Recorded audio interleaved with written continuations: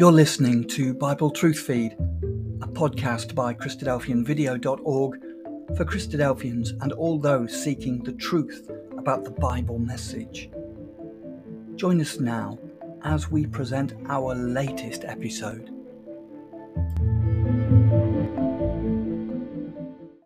In this episode, called When Jesus Returns, Will We Be Standing? The talk shows us how signs in the world around us indicate that the return of Jesus will soon be. We are encouraged to make sure that we do not fall, but rather remain standing as the return of Jesus gets ever nearer. This episode was presented to the Trinidad and Tobago Ecclesia and was presented by Brother Ian Neblett. Hope you enjoy. God bless. Hopefully your Bibles are open already to Luke 21. We can begin to establish the foundation of our thoughts tonight. Here in Luke 21, it was the content of verses 10 and 11 that caught my attention because of the relevance of it in our times. It says there, verses 10 and 11, "Then said he unto them, Nation shall rise against nation, and kingdom against kingdom.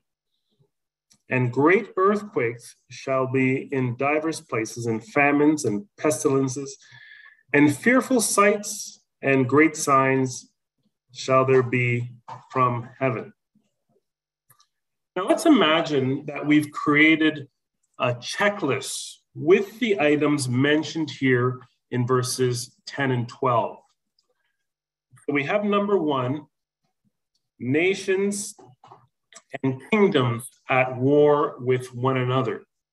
So we know this is happening. We can go online or watch the news on TV. There is fighting all over the world. And if the two nations aren't fighting yet, they are accumulating weapons of mass destruction in preparation to fight. North Korea versus South Korea, China versus Taiwan, Israel versus Iran, Israel versus Hezbollah in Lebanon. We have Russia overpowering their neighbors, and the list goes on and on. So I think we can agree an imaginary check mark beside this one. The next one says earthquakes in diverse places. Earthquakes in diverse places. Brothers and sisters, Guyana is not immune to earthquakes, but I'm sure you knew that already. The last one was recorded on January 31st of this year. I did my research and found out that we've had quite a few earthquakes in Guyana, albeit of low magnitude. So we can conclude that there's not much action here with regards to significant damage. And we thank our Heavenly Father for that. But the verse does say in divers places, which means in various places. There have been 13,589 earthquakes this year with a magnitude of 4.0 or higher, with a total of 2,439 deaths. So I think we can put our imaginary check mark beside this one as well. Number 3 on our list is famine. A recent analysis conducted by the United Nations reveals that 41 million people in 43 countries are on the edge of full-blown famine. That's catastrophic, brothers and sisters. There are already a little more than 500,000 people suffering from famine today. So once again, we can put our check mark beside this one. The next item on the list has significant relevance for us today, and that's pestilence. We are in the middle of a pandemic, or perhaps approaching the end of it, who knows? What we do know is someone who has died from the coronavirus. Everyone knows someone who has died from the coronavirus. In fact, to date, there have been more than 4.91 million people worldwide that have died from the virus. Guyana has contributed 877 to that number, with total cases amounting to 34,608 in Guyana. And scientists have said there's more viruses to come. So we can put a check mark beside this one as well. The last item on our list says, fearful sights and great signs shall there be from heaven. This one is a little bit trickier to spot with the common eye. Those who are spiritually discerned and understand the plan and purpose of God can see these fearful sights and signs. Notice them. These refer to the prophecies that are continually being fulfilled right before our eyes. Is God's invisible hand directing traffic in the affairs of the governments of mankind to prepare the day for his son's return. Now, our class tonight isn't about past, present, or future prophecy, so I won't get into any detail about this one. But I will put our imaginary check mark beside it because we know that it's happening. Now, the context to these verses is important. Verse 5 tells us that some of the disciples were admiring the majestic stones that went into building the temple and the gifts that adorn the same. So you can imagine with the Son of God by their side and the beauty of the temple of God always in view, they must have had a feeling of happiness, stability, and comfort. Perhaps they thought for sure that the kingdom of God must appear very soon. Jesus pretty much says, not so fast in verse 6. He tells them that the same temple that they love to admire, the desire of their eyes, if I could use that expression from Ezekiel 24 and verse 21, will be destroyed. Now, because of the history of the nation, they would have assumed how this was going to come about. Destruction was going to come from an enemy, something like the Babylonian invasion. Upon hearing that, they asked Jesus when the invasion was going to happen. In the parallel account in Matthew 24, verse 3, they also asked when he would come and save them from that pending disaster. Their questions were very relevant. We would have asked the same thing. The question of when these things were going to happen was important because they wanted to know if it was going to happen in their lifetime. And the inquiry of Jesus' return would have been crucial as well, because if they did have to suffer, they wanted to know if Jesus was going to appear to save them. In verse 8, Jesus warns them to watch out for fake saviors and their deceptive messages of salvation. Again, this is very relevant for us today because those who are not aware of God's plan offer up all kinds of solutions to save the world, all kinds of theories. There are even some that have given up on the world and have assumed everyone on earth will be wiped out. So they have underground bunker homes filled with all the creature comforts they have in their regular homes above ground. There's also another group that has given up on their future on earth and have dedicated their financial and mental resources on space exploration, as we've been seeing in the news as of late. All this time and billions of dollars looking for that other livable planet so that they could leave us here, the ones who are supposedly doomed for destruction. They have beset us round with dismal stories. The conspiracy theories and stories will continue to accumulate. But we know 1 John chapter 4, verse 1 provides us a very useful warning and instruction. The verse tells us not to believe every spirit, but test them to see if they are truly speaking the word of God. And we test them by looking and examining our Bibles for answers. And when we read scripture, we know that God has a magnificent plan for this earth. Now back to our chapter of focus, right after the verses that we started with this evening, notice that Jesus addressed their main concern they had about their own personal suffering. Verse 12 says, but before all these, Jesus meant before everything he'd mentioned from verses 6 to 11, they will lay hands on you, persecute you, delivering you up to the synagogues and into prisons, and being brought before kings and rulers for my name's sake. Matthew 24, verse 9 adds the bone-chilling fact that they would be killed as well.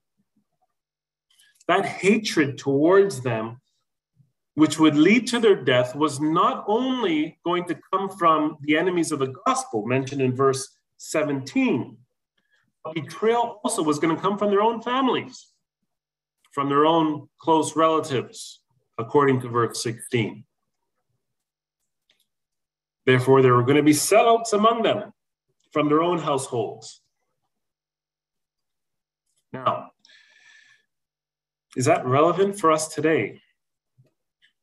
If you've preached the word of God and have been rejected, then you've probably been hated. If you have walked honestly toward them that are without, then you've probably been hated. Personally, I haven't suffered any bodily harm because of the gospel. I haven't been kicked, punched, stoned, shot at, physically thrown down. But it has happened in our brotherhood. Just recently, our brethren in Afghanistan lost their lives for the gospel. Perhaps their close relatives were the ones who betrayed them and gave direction to the Taliban as to where they lived.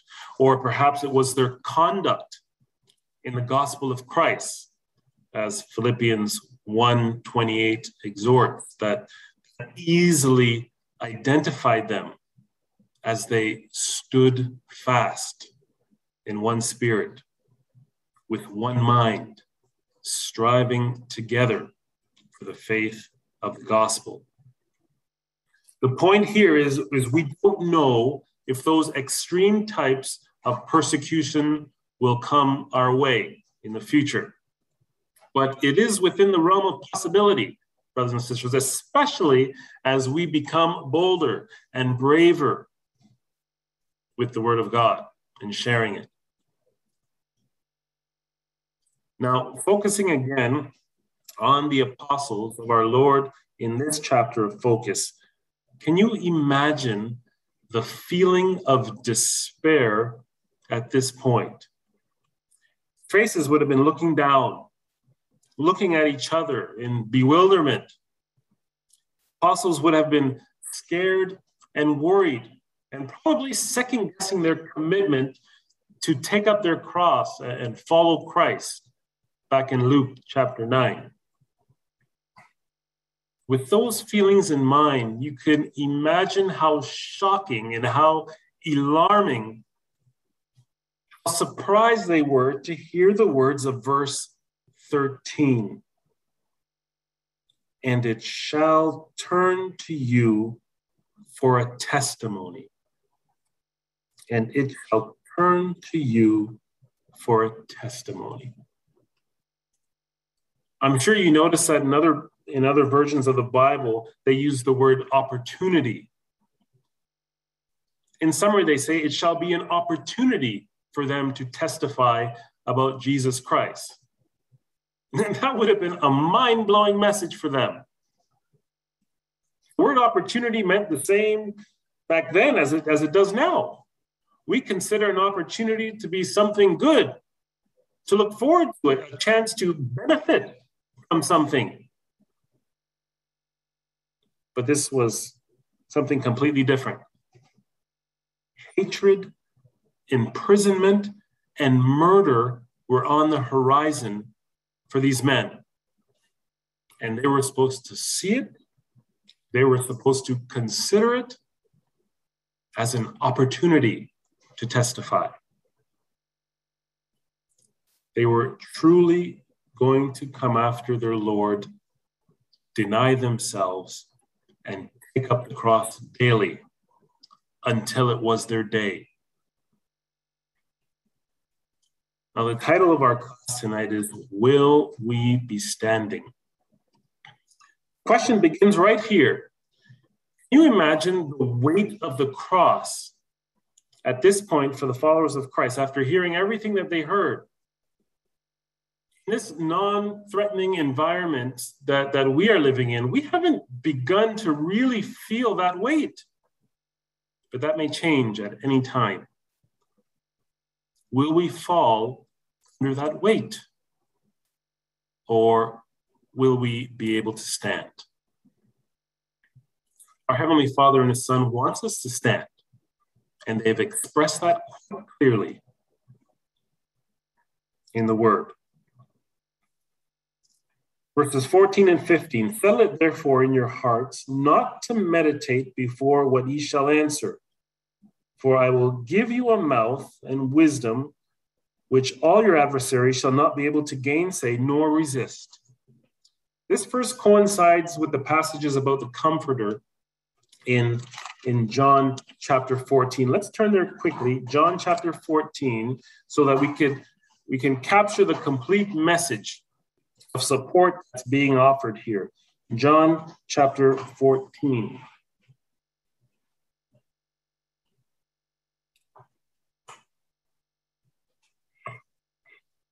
Verse 18 of John chapter 14 says, I will not leave you comfortless, I will come to you.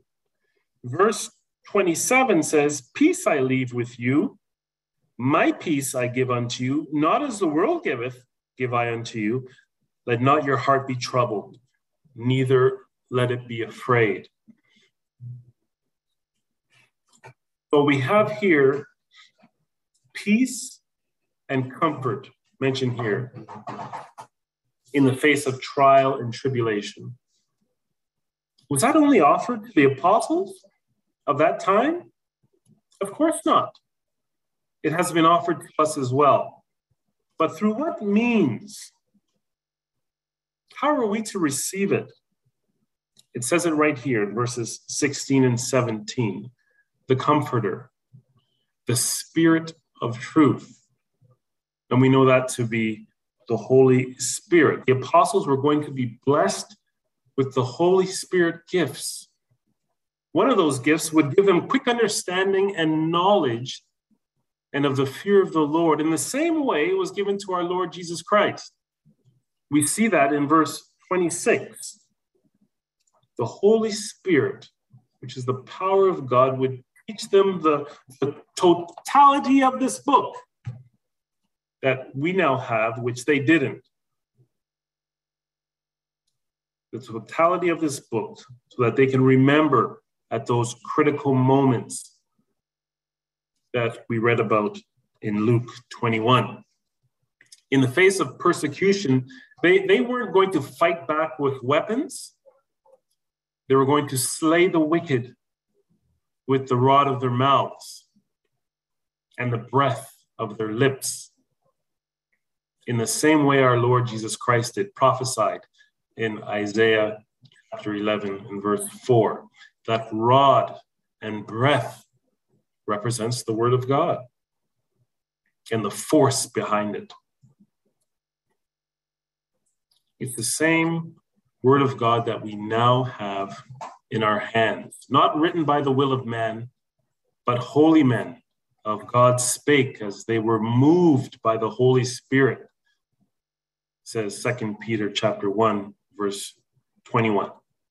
This is the gift that has been given to us, which provides our peace and comfort. Isaiah chapter 26, verses 3 and 4 say, "Thou wilt keep him in perfect peace, whose mind is stayed on thee, because he trusteth in thee. Trust ye in the Lord forever, for in the Lord Jehovah is everlasting strength." So then we derive our peace and strength from the daily readings, our meditations on the word, and the application of this spirit of truth in our daily lives. Let's turn back to Luke 21. Let's turn back to Luke 21.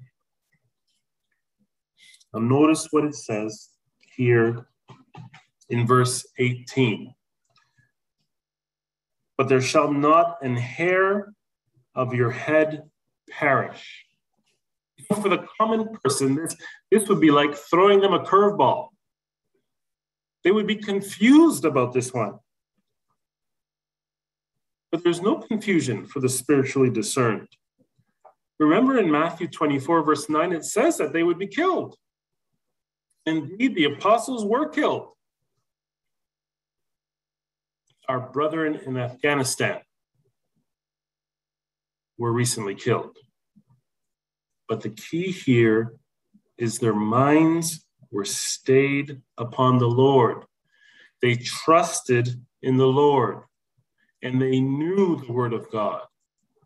They weren't afraid of those who killed the body, according to Matthew 10, verse 28, because they knew it was only going to be a temporary rest.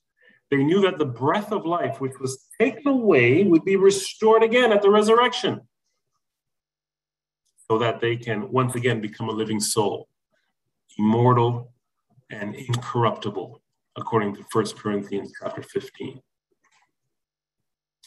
And so for that reason, in the eyes of God, believers don't perish like unbelievers. And we know that already. In fact, God doesn't want the unbelievers to perish. And so he invited them to change their status with him. 2 Peter chapter 3, verse 9 tells us that. It's that God is long-suffering, not willing that any should perish, but that all should come to repentance. You know, whenever I read a chapter, I try to find that key verse that brings all the ideas presented in the chapter together. Others will read the same chapter, and for them, it will be another verse, and that's okay. There's nothing wrong with that. Everyone thinks differently. But in my opinion, we've arrived at the key verse of our Bible class tonight. Verse 19. "In your patience, possess ye your souls." In your patience, possess ye your souls. What powerful words, brothers and sisters. Imagine the conversations to be had with our children by starting with a verse like this one, especially in the times that we're living in. It would be very suitable while we sit in our houses, while we walk by the way, when we lie down and rise up.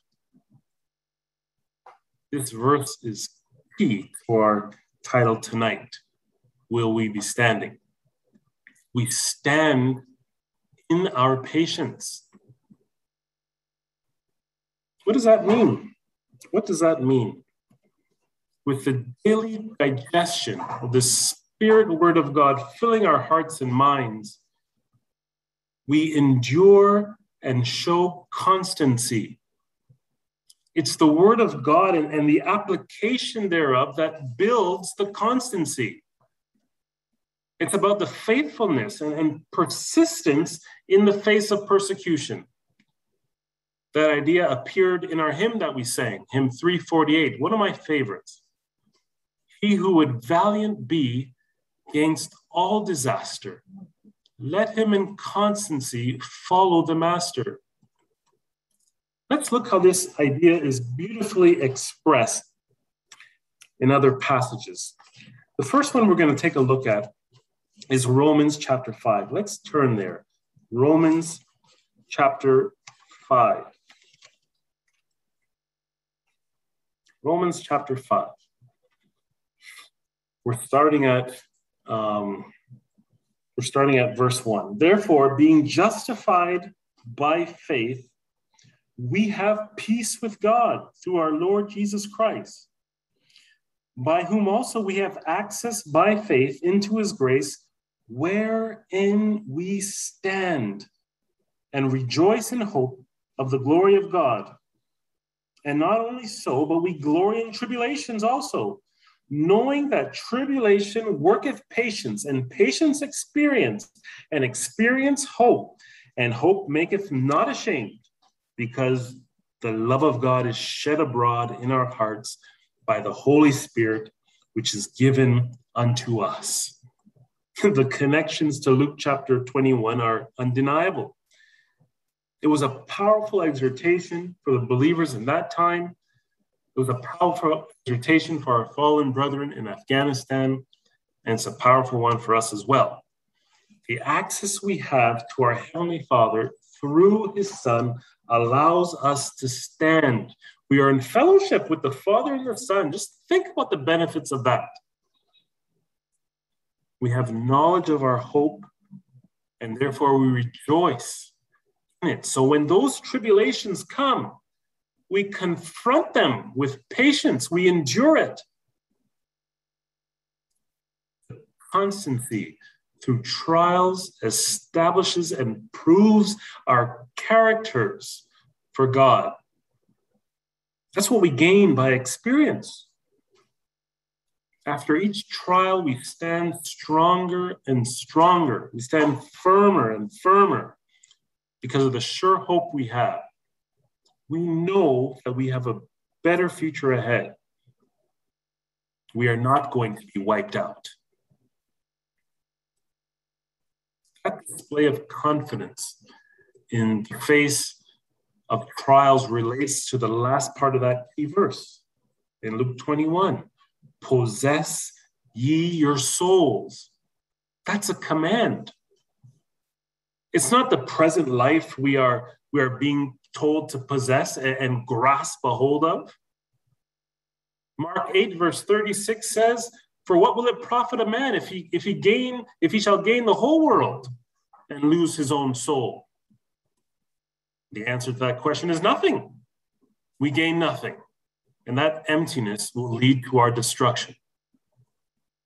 Our instruction of possessing our souls is mentioned in 1 Timothy chapter 6, verse 12, which says, we fight the good fight of faith and lay hold on eternal life. Let's take a look at James chapter 1 in reference to the subject and our key verse. Turn to James chapter 1. We know this passage very well. James chapter 1. Remember, our key verse says, in your patience, possess ye your souls. Look what it says, starting at verse 2.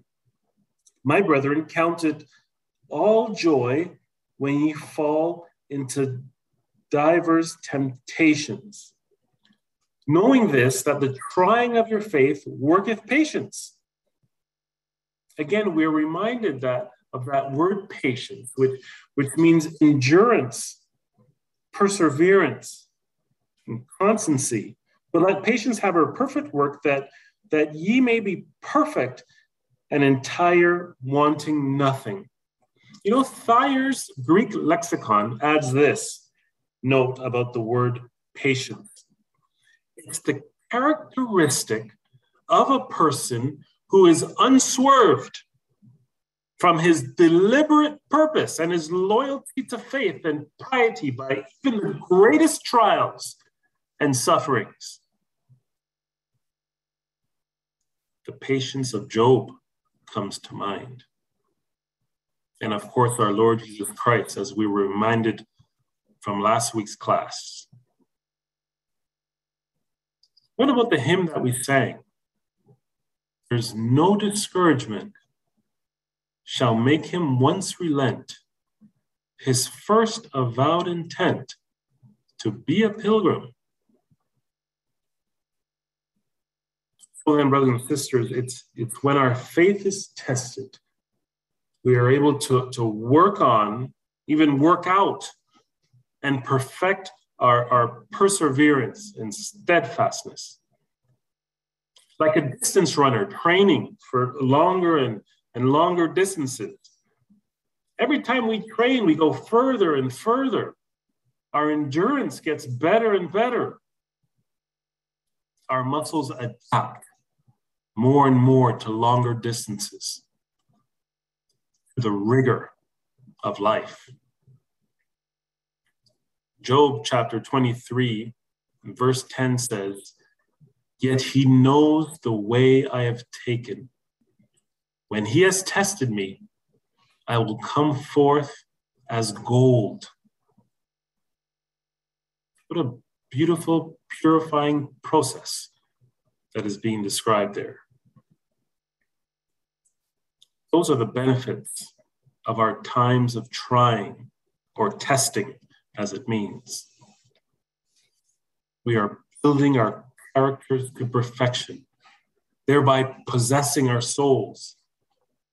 There can be no greater joy than knowing that it is our eternal lives that are being possessed, pursued, and preserved. And for an added bonus, we're not in the battle alone. We have each other. We can strengthen each other. We can exhort one another to continue in the faith, as mentioned in Acts 14, verse 22. Because we must, through many tribulations, enter the kingdom of God. Let's go back to Luke 21. Let's go back to Luke 21 and see how the godless will react to the trials and tribulations that are filling the earth. Verse 26 says, "Men's hearts failing them for fear, and for looking after those things which are coming on the earth, for the powers of heaven shall be shaken." See the difference? You see the difference. They have confounded themselves with dismal stories. We who know the plan and purpose of God see things differently. We have built our house upon the rock, not on the sand. We understand what's happening. We are spiritually discerned, but others will see these commotions, the rain, the floods, and the winds, and they will look to the left and look to the right and look down in hopelessness.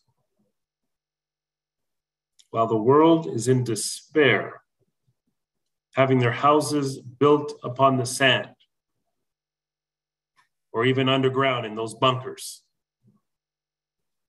We are looking up, verse 28 says, because that's our source of strength. Strengthen the weak hands and confirm the feeble knees. Isaiah 35 verse 3 says, we lift up our heads because we know our redemption draws nigh. You know, brothers and sisters, when I heard about the Afghanistan brethren who were killed for the gospel, I couldn't help but to think about Stephen.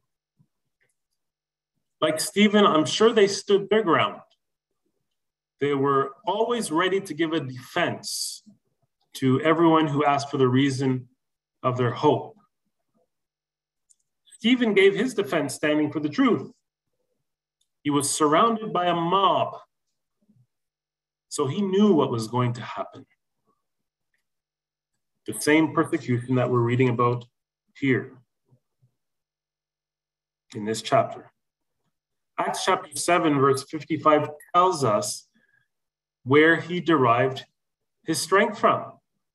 He looked up steadfastly into heaven because he knew his redemption drew nigh, albeit in rest. They stoned him, and as he took those blows to the head, he went down on his knees, brothers and sisters. Those moments must have been heart-wrenching for our Lord Jesus Christ. Remember, he was sitting at the right hand of the Father. But Acts chapter 7, 55 and 56 tells us that Jesus stood for him. Jesus anticipated it. He was standing even before he took the first blow because he knew what was going to happen. And I'm sure the Lord did the same with all our brethren who have been beaten down and killed in the past. He stood up for them. He will also do the same for us if the situation arises. Will we be standing, brothers and sisters? Verse 36 here in Luke chapter 21. Watch ye therefore and pray always, that ye may be accounted worthy to escape all these things that shall come to pass, and to stand before the Son of Man. In our patience, brethren, we must possess our souls. We must stay vigilant for the word of God. Be ready, prudent, and alert. We are living in the perilous times spoken about in 2 Timothy chapter 3. So we must be attentive to things happening around us, around our families, in our ecclesias, our brothers and sisters. And to stand means to be steadfast, unmovable, always abounding in the work of the Lord. It's the opposite that we're trying to avoid. Complacency, spiritual drowsiness, bewilderment, listlessness, sleep, the slumber, and the folding of the arms to rest.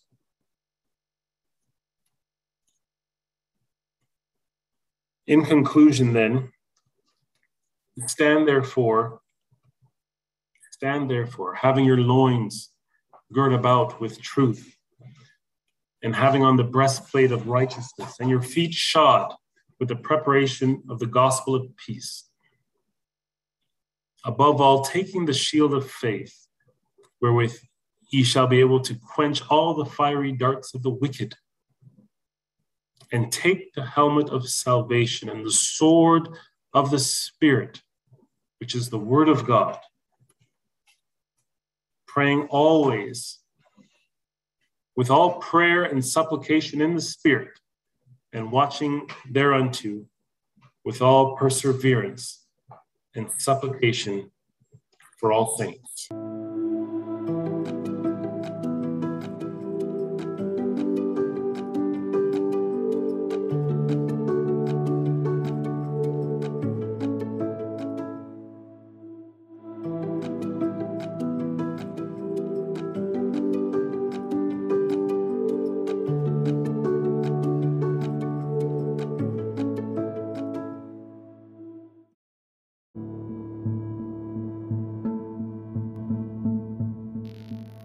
Thank you for joining us. We hope you found the episode helpful.